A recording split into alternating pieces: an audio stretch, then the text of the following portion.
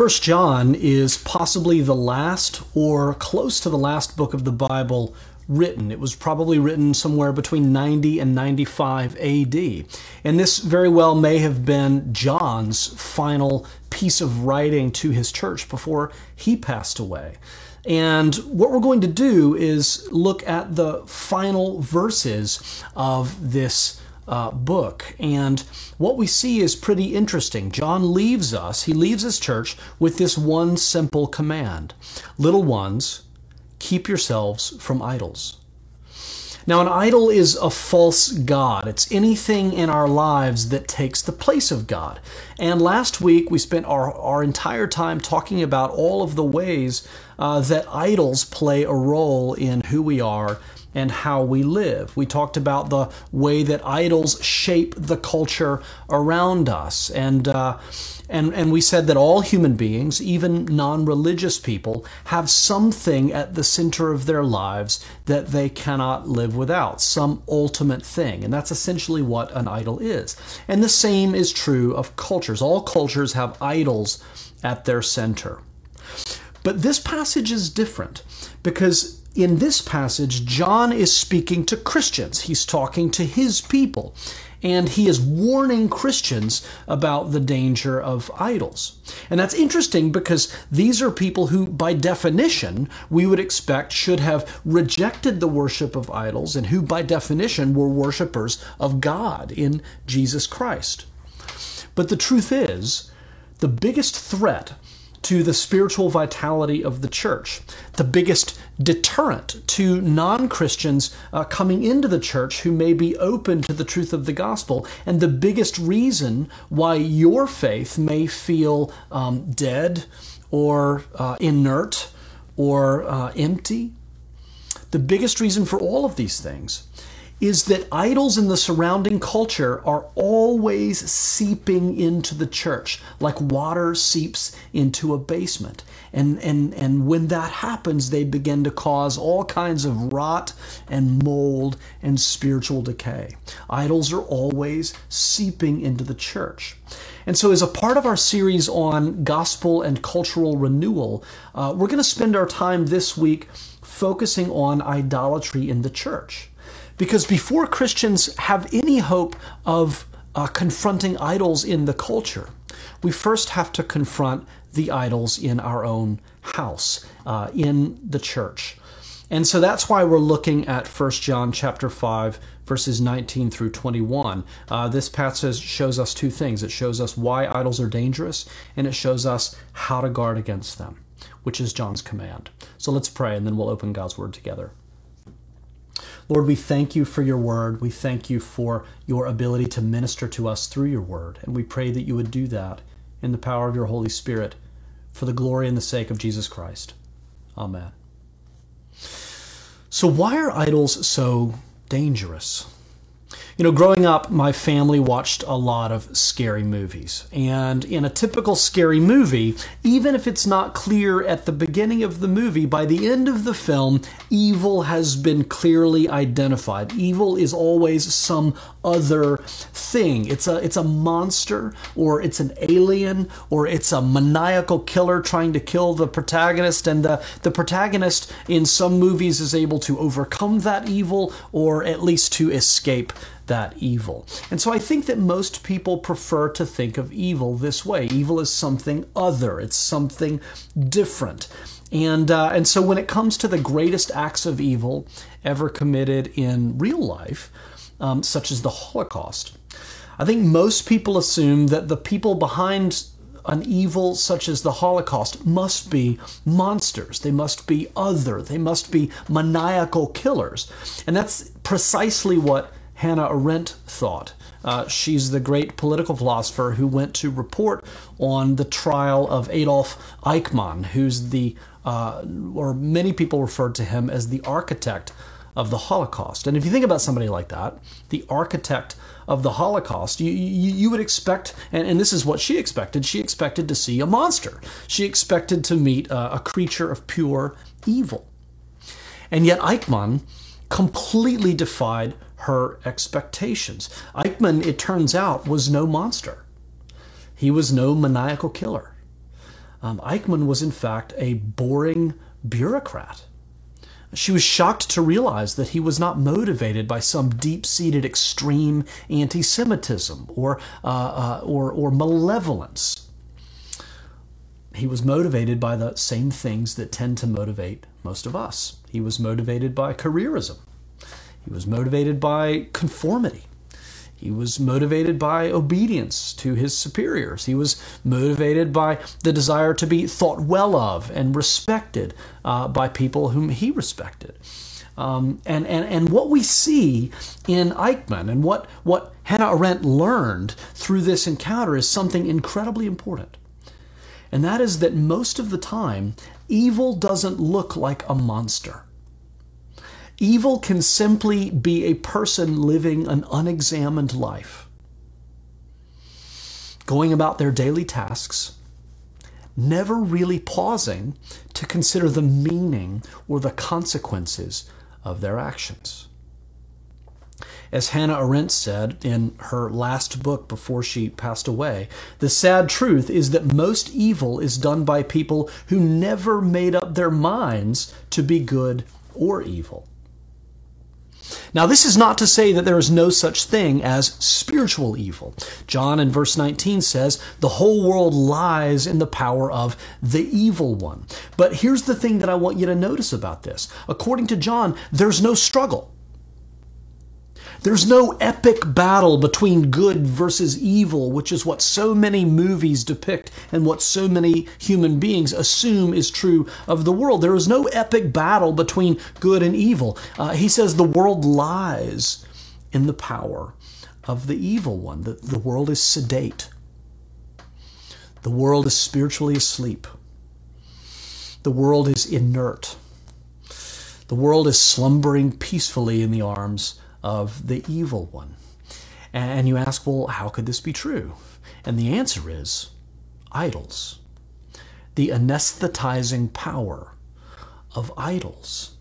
When we allow something in our lives other than God to become ultimate, whether it's wealth or career or power or something else, we may not know it, but we are actually giving our allegiance to the evil one. This is why in other places in Paul's writing, when he writes about idols, he says on one level they're deaf and dumb and mute. They're nothing. But on another level, they have a spiritual evil behind them. When we give our allegiance to idols, we're in league with demons. And so there is a true spiritual evil. This is what John refers to as the evil one. But what we need to understand is it operates behind the scenes. It's not like horror movies. It operates through idols. And so you can live your entire life with good intentions. You can try to do right. You can have worthy goals that you're pursuing, and yet at the same time you can be spiritually asleep in the arms of evil. And this is the crucial point we need to see. There is no such thing as neutrality when it comes to idols. When it comes to idols, we only have two options: active resistance or passive surrender. If we are not actively resisting, actively fighting against idols, that means that we have already passively surrendered. In other words, idolatry is our default factory setting. And so what John is saying is that Christians are not immune to this danger. When you give your life to Jesus in faith and when you become a follower of Jesus, it sets you free from sin. It sets you free from the penalty of sin. It sets you free from death. It restores your relationship with God, but it does not make you immune to the anesthetizing power of idols. Gerhard Kittel was one of the greatest biblical scholars in his day. He was an expert in Judaism, and any serious theological library you go to, you will find a copy of his theological dictionary of the New Testament. And yet at the same time, this biblical expert was also an enthusiastic member of the Nazi Party. And at one point, he was finally arrested for war crimes. And you ask, well, how could this possibly be? Well, just like Adolf Eichmann, Cattell, along with many other Christians, was seduced, he was anesthetized, he was sedated by the cultural idols of the day. And Scott McKnight writes, for Christians, the temptation in 1930s Germany was to become a German Christian, a form of Lutheranism that was engulfed by race and nation and blood and land.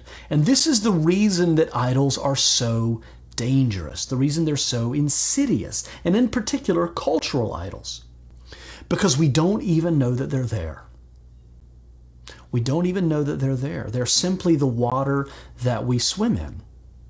In 1930s Germany, the cultural water was saturated with the idols of nationalism and ethnocentrism.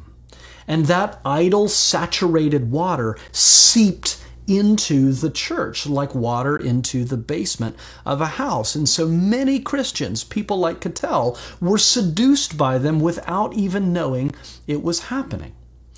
And so here we have John's final warning in its context to the church. Little children, keep yourselves from idols. In other words, guard vigilantly against idols seeping in to the church. Now, how do we do this? How do we go about guarding against idols in the church? Well, it takes a couple of things. Number one, in order to guard against idols, we have to be able to identify cultural idols. And the only way to see idols, which are essentially false gods, for what they are, is by knowing and seeing clearly the true God. And when you know the true God, then you have a basis of comparison and you're able to see false gods for what they really are. And so John says in verse 20, we know that the Son of God has come and has given us understanding so that we may know him who is true. And then a little bit later, he refers to God as the true God.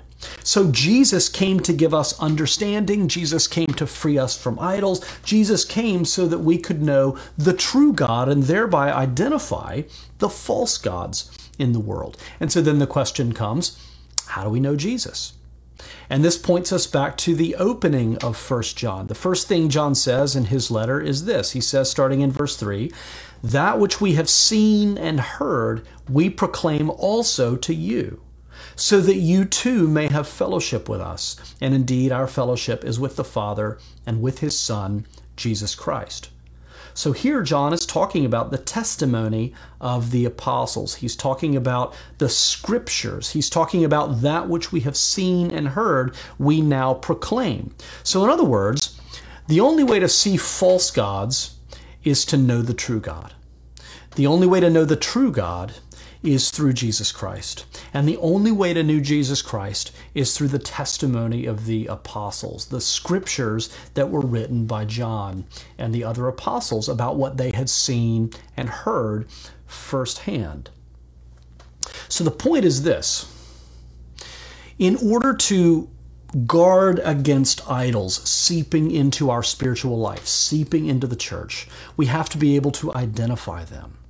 And that means that our relationship with Scripture has to be profound. Scripture has to be so deeply in us that it becomes the lens through which we view culture and we view it critically. So Scripture becomes the critical lens through which we view the culture around us. It's almost as though when you use Scripture this way, if you'll forgive the metaphor, it's almost as though you're putting on a pair of spiritual augmented reality glasses that allow you to see things that you would otherwise not be able to see, but it allows you to see things as they really are.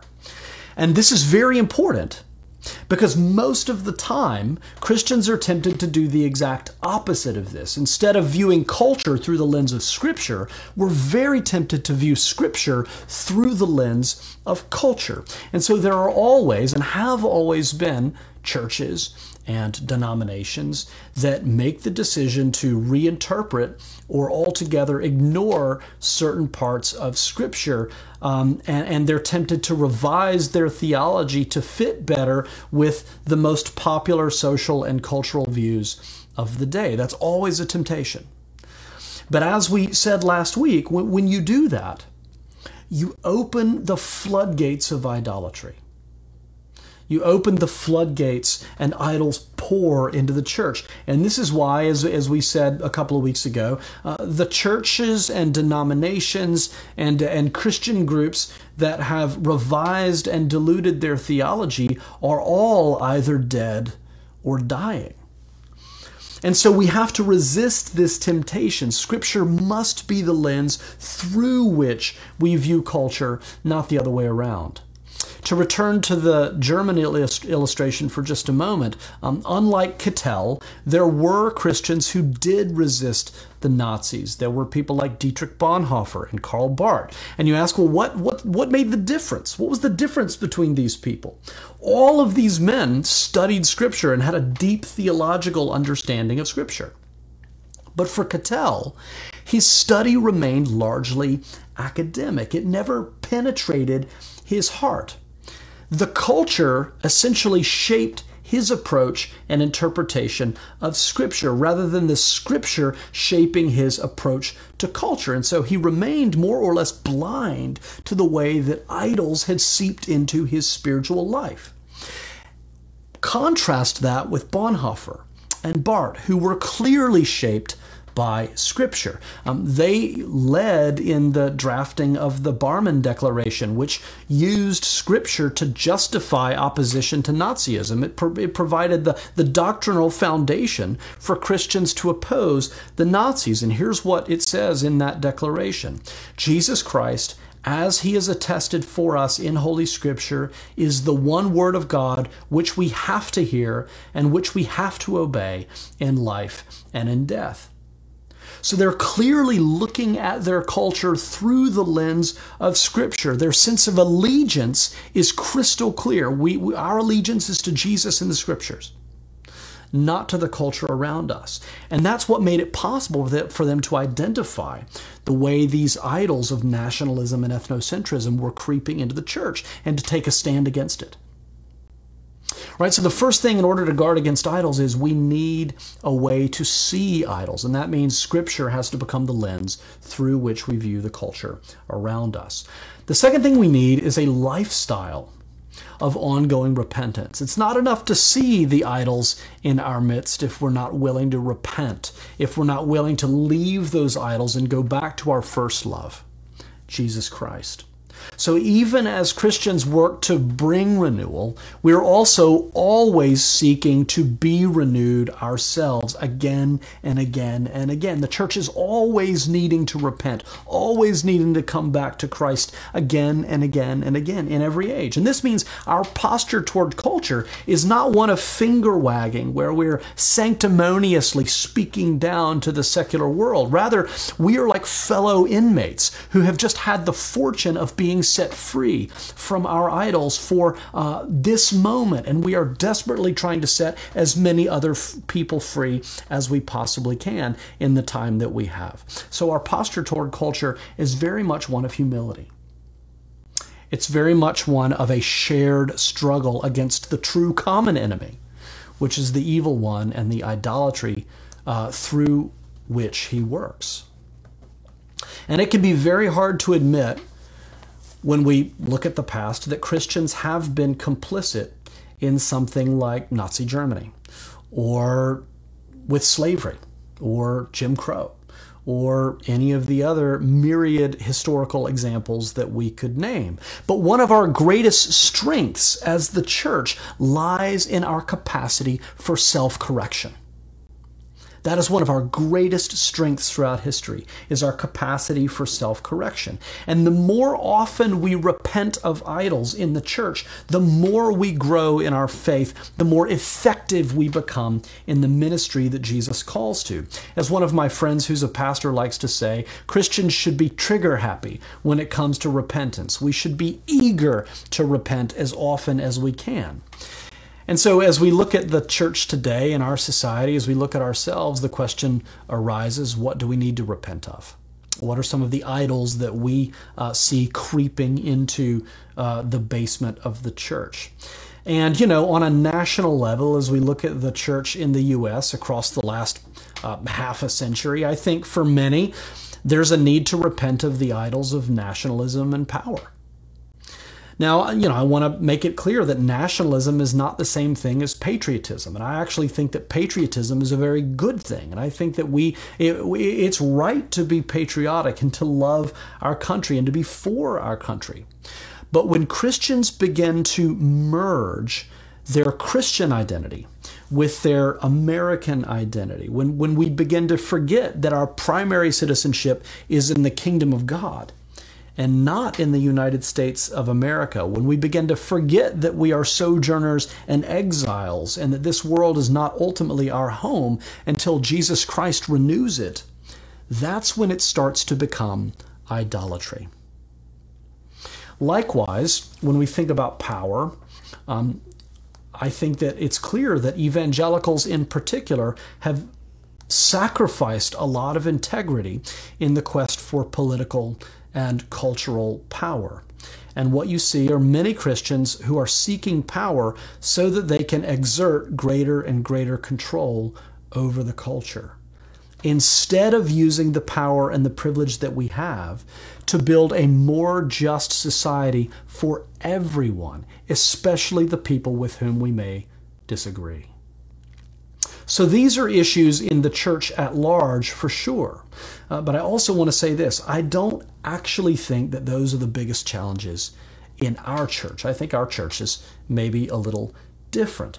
Most of the people in our community would probably not refer to themselves as evangelical. I know for a fact from talking to people that some people come to our church because they're trying to figure out how to be a Christian without having that demographic label of evangelical on them. Now, regardless of what you think about that or how you feel about it, it's simply something that is true of our community. But what we need to realize is that with that separation, there can often be a sense of smugness, right? A sort of a smug feeling of superiority over those other Christians. And I think that our idols probably more fall into the categories of respectability and security. Right? We like to think of ourselves as the educated Christians, the urban Christians, the culturally savvy and sophisticated Christians, the kind of Christians who might go to a racial justice rally but wouldn't be caught dead at a pro-life rally. And what's interesting about this is that theologically both issues matter a great deal, and Christians should care about both issues for the same reason, because of our theology of personhood. But the truth is that one cause is far more socially acceptable in a place like Washington, D.C. than the other cause is. Right? So for many in our community, our worst fear is being accused of being hateful or intolerant or being called a bigot. And so I think that for many in our community, the biggest temptation is to simply fly under the radar. It's to blend in as much as possible. It's to be theological conservatives in liberal clothing. Right? To remain perpetually uncertain about any doctrine that might be found offensive by others, and essentially to minimize the chances that we might lose people's respect because of our faith. These are certainly some of my biggest temptations, if I'm totally honest about my heart. And so what we really need to see, and I think that what John's warning says to us, is that when we do this, that we're actually no different than someone like Gerhard Cattell. Right? We're allowing the culture to dictate our faith. We're allowing the culture to shape our relationship with Jesus and the Scriptures rather than the other way around. And so, to the extent to which we are doing these things, we need to repent. We need to return to our first love. We need to let go of our idols, whether they be nationalism or power or respectability or security or any of the other things that they might be. And the good news is we can repent as often as it takes because our identity in Christ is secure. Jesus is not waiting for us to get it right before He embraces us. He has embraced us. And it is in His arms that we learn how to live set free from the arms of the evil one. He has awakened us spiritually, and the call now is to stay awake, to stay vigilant, to stay watchful, until Jesus comes again. As John says in verse 19, we know that we're from God. We know that. That is the one thing that is true and unshakably true. Right? So even when we try to let go of God, and even when we're tempted to run and to take hold of idols, the good news of the gospel is this, is that God is the kind of God who will never let us go. Let's pray. Lord, we thank you, and we know that the core of this, the core message, is that we have no hope apart from you. And not only do we need you to set us free from idols and to restore us to relationship with you in Jesus Christ, but we need the spiritual power of the Holy Spirit to keep us free from idols, to help us be vigilant in our struggle against the evil one and the anesthetizing power of the idols that surround us in our culture, that we might be salt and light in the ways that you have called us to be, Lord, and ultimately that we might speak and live in ways that point not to ourselves, but to your glory, Lord. And it's in the name of that glory and of your Son, Jesus Christ, that we pray. Amen.